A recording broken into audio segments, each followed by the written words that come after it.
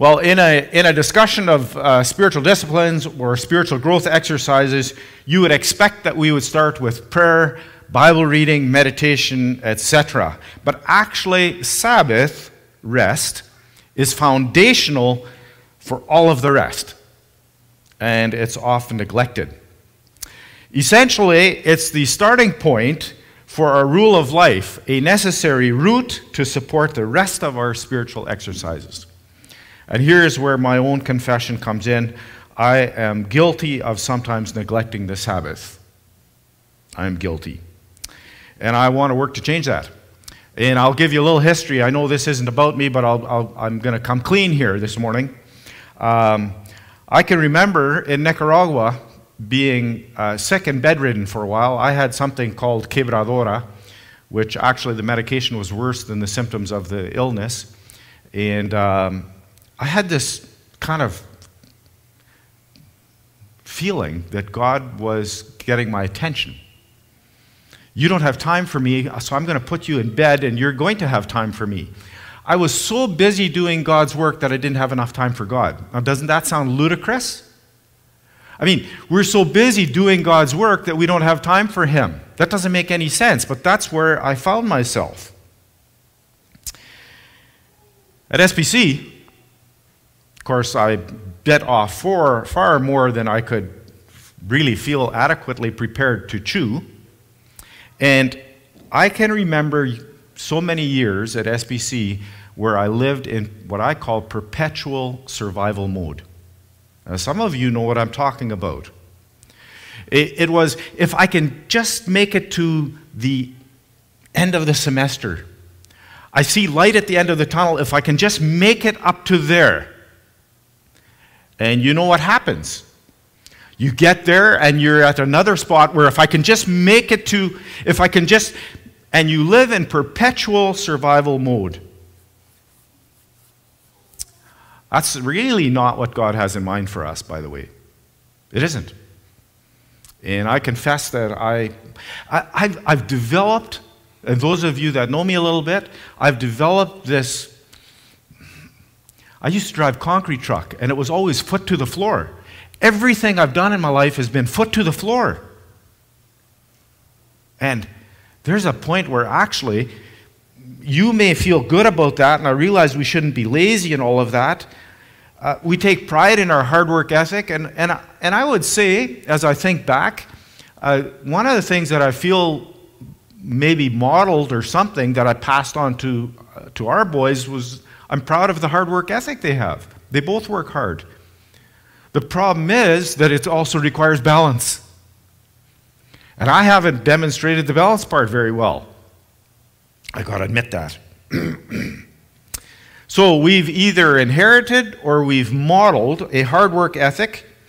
And if you want to use a negative term for lack of balance, we would call that workaholic. And in Spanish, we say an alcoholic is an alcohólico, and a workaholic in Spanish is a trabajólico. That's a word I've made up. Somebody that works to excess. So, we want to talk about Sabbath rest today. And like I say, there are other ministers here this morning. Sometimes we end up preaching to ourselves.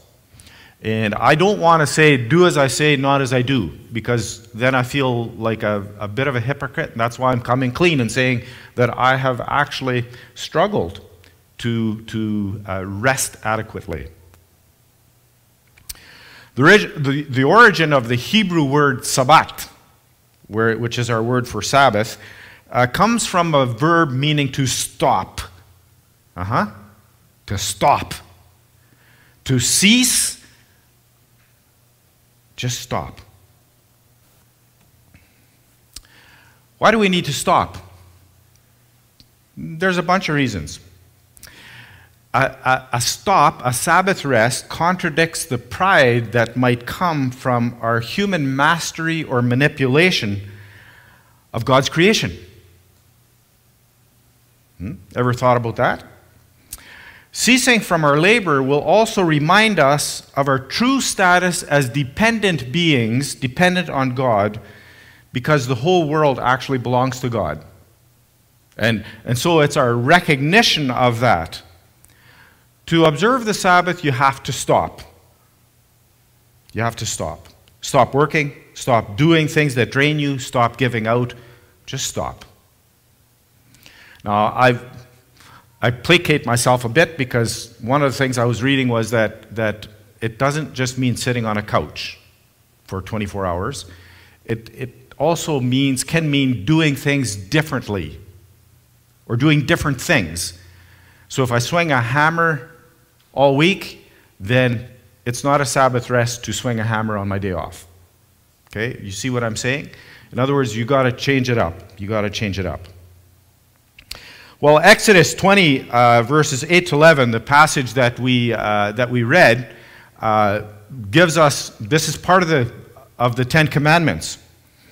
And notice that it's also based on the passage in Genesis chapter 2 that says, on the seventh day God ended his work which he had made, and he rested on the seventh day from all the work which he had made. And God blessed the seventh day and sanctified it, because that in it he had rested from all the work which God created and made. Do you think that God was tired? That he was exhausted? He spoke things into existence. I don't think that he was tired. I don't think he needs to rest or take a break or sleep. I think that he ordained this day not because he needed a break or needed to rest, but because the Creator understands intimately the creation, even though the creation doesn't. And he created us knowing that we needed a break. He created us knowing that we are not machines that can just go endlessly. We didn't need a break every 2 days, but it wasn't going to be enough to take a break every 15 days. We needed a break every 7 days. Now, the Ten Commandments were given at Sinai, and Jasia started us off as slaves in Israel. They were able to leave. They crossed the desert in direction of the Promised Land. And at Sinai, Moses got these Ten Commandments in these tablets and shared them with the people. But it was also here that this whole idea of Sabbath comes into play in a very real format. See, this is also where manna came down from heaven, food to eat. And you'll remember the story that the manna was there 6 days a week, and they were supposed to take enough for 2 days on that sixth day so that they wouldn't go out and pick up manna on the seventh day. And if they did, if they tried to go on the seventh day, it would rot. If they did they wouldn't find any, it would rot, etc., etc. Well, what was the point? And I think that the point was that this was a 40-year lesson in trust. You see, you had to trust that it would be there. You had to trust that it was enough. You had to trust that it would last. Sabbath requires trust.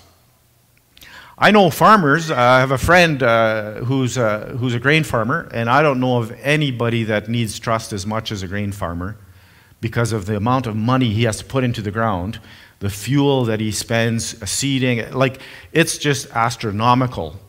And then the two things he can't control determine a good chunk of the outcome. One is the weather, the rain, and all of that. And the other is the prices. So it requires a lot of faith. And I have this friend who's a farmer, a grain farmer, and he refuses to harvest on Sunday. And he says he's going to trust the Lord will be good to him and it'll all work out. And I don't know about everybody's experience. I'm sure there are exceptions to that. But in this particular gentleman's case, he's doing really well. And the other thing that he's done is he sets aside a certain part of his field for Canada Food Grades Bank. And he told me that just about every year that field does the best. And he's okay with that. He's okay with that. So there's a spirit of generosity that works. So Sabbath requires rest, requires trust, Trust that if the Israelites didn't work the field on these days, there would still be enough food to survive. Trust that if they couldn't sell their wares, there'd still be enough money for them to live. I think trust is transforming. We begin to trust God in other areas of our life as well. And we could talk about tithing. Some people say, well, let's see. If there's anything left in the bank account at the end of the month, then I will give. And guess what? Like the song goes, there's always too much month at the end of the money. That's very different than giving off the top at the beginning of the month and saying God will provide. Very different focus. Trust. Honoring the Sabbath will give you an opportunity to grow in your trust of God and experience His faithfulness. We need to trust Him. Notice also Jesus' response to the Sabbath. And it reflects ultimately that the purpose of taking a Sabbath rest is our health. Our health. Physical, spiritual, mental, emotional. Jesus said that was the purpose. Sabbath was made for man, not man for the Sabbath. So, this morning I want to tell you that Sabbath is a gift. It's a gift. The command to observe the Sabbath is not meant to be a burden, but rather a gift from God. And it's a necessary part of our walk as believers, something that we need in order to function properly, both physically and spiritually. So God created this Sabbath rest for you, and all you have to do is accept it. All you have to do is accept it. From the very beginning, He established it with you in mind. He wanted you to be able to take a break. He knew that you would need times to slow down physically. He knew that you would get bogged down with the things of this world, and that you would need Him to be your refuge. He knew that you would need rest, both physical and spiritual. So it's in your best interest to plan a Sabbath rest, however that looks for you. Also, when we regularly pause from our ambitions and activities, we also create space to experience Christ. When we regularly pause from all of the busyness, we also create space to experience Christ. Thomas Merton said, the most pervasive form of violence in the modern world is busyness. The most pervasive form of violence in the modern world is busyness. Not drugs, not guns, but busyness. That's a bold statement. We stop because it's time to stop. Sabbath requires surrender. If we only stop when we're finished, emails, projects, etc., we will never stop because our work is never done. If you say, well, I'm going to keep working until it's all done, I'm betting you will never stop. Sabbath actually gives us a chance to get off of that hamster wheel and listen to God's voice and to take a break. We may also be busy because we are motivated by a need to validate our worth. Have you ever thought about that? I've thought about our hard work ethic. As Mennonites, many of us are Mennonites, we've inherited and we've been taught this hard work ethic. And I wonder, as I think about it, is it also partly because we need to validate our worth? Is it because, well, we're measuring ourselves, what we accomplish, who we know, or the influence that we have? Or is it because I don't want to need anyone? So it's actually an expression of independence. Is it an image thing? See, I think sometimes there's also, the coin has two sides, and sometimes there's also a negative component to, yeah, hard work is good. 6 days a week.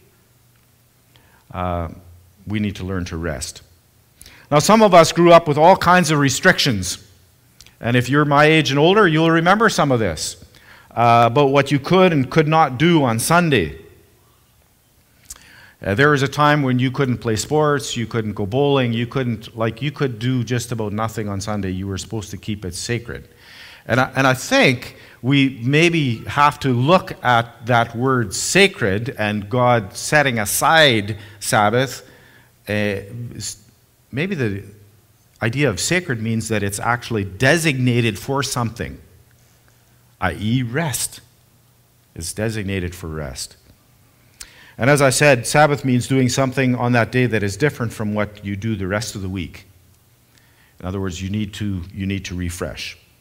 Well, what happens when you forego resting? What's the big deal anyway? I'm sure we've all experienced time in our life or periods in our life when we lack physical rest.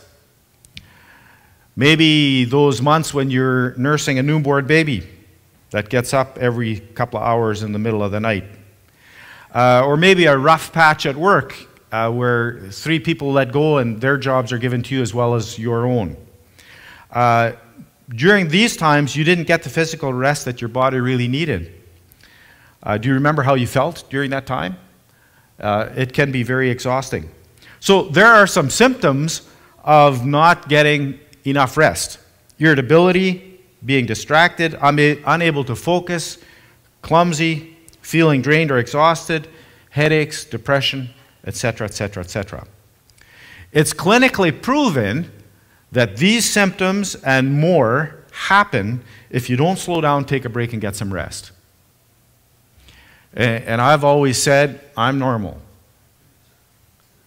It hasn't affected me in the least. Well, we need rest as well to be able to function. What about spiritual rest? Physical rest is vital to the nourishment of our bodies, but spiritual rest is also vital for our souls. And there are symptoms of lacking spiritual rest as well.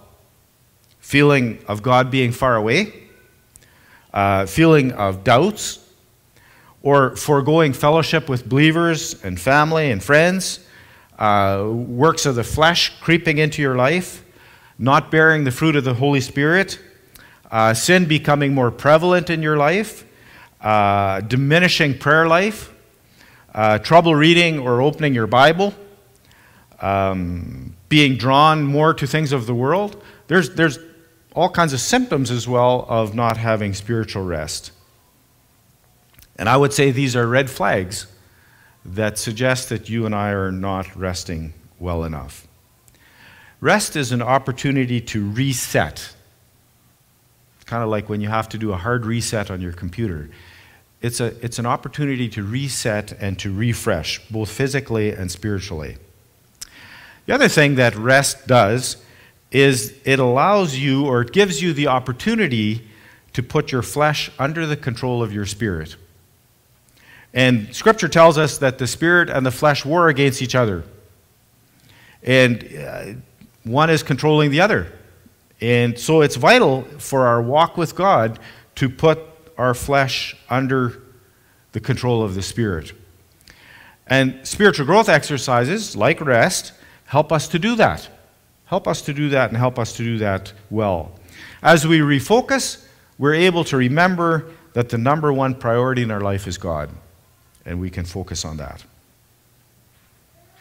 As I've mentioned, one of our big problems is busyness. Busyness. This weekend, with the help of my boys, I poured I made my driveway wider, poured some concrete. And I'm like this. It's kind of like, that last piece of food from supper is in your mouth. Let's go. Let's get going. And the whole busyness, instead of what about relationship and all of that. So that for me, that's a big challenge because I'm task oriented, and sometimes busyness and being task oriented find it easy to get along, and you miss other things. So we suffer from busyness, and yet the Bible kind of warns us that we need to rest. We need to rest. Well, maybe you're thinking you're promoting laziness. Proverbs 6, verse 6 to 11 says, "Go to the ant, you sluggard, consider its ways and be wise. It is no commander, no overseer, no ruler, yet it stores its provisions in summer and gathers its food at harvest. How long will you lie there, you sluggard? When will you get up from your sleep? A little slumber, a little folding of the hands to rest, and poverty will come on you like a thief, and scarcity like an armed man." I think probably most of us have read that passage. And so we don't want to be a sluggard. That's just a harsh word. I don't want to be called lazy or... But rest does not mean laziness. Rest doesn't mean putting off your responsibilities forever or indefinitely. That's not what it means. Actually, proper rest equips you to embrace the tasks that lie before you with the energy that you need to do them. So rest isn't God's desire for us all the time. We do need to maintain balance when we work and when we rest. So God commanded us to work hard 6 days and then rest 1. If you rest and you feel it is no longer refreshing you, then probably there's something wrong. And maybe you're over-resting or not resting enough. Maybe you've ventured into the zone of laziness. Probably all of us had that experience where you lie down for a nap. 15 minutes is great. You get up and you go. You take an hour nap and you feel far more sluggish than you were before you lay down. You wonder why you did it, right? That's maybe what we would call over-resting. So some practical tips to finish this morning. And then we're going to go home and rest. It's never too late to begin to establish or reestablish a discipline of rest in your life. I know it feels hard. I feel a little bit like that concrete on my yard. It's too late to trowel it. The imperfections that are there for good. And sometimes I feel like, man, it's hard to change. Man, it's hard to change. But sometimes we have to. We have to. We need to learn to rest. Sleep, play, relax, do things that refresh you. Make sure to stop from your normal activities.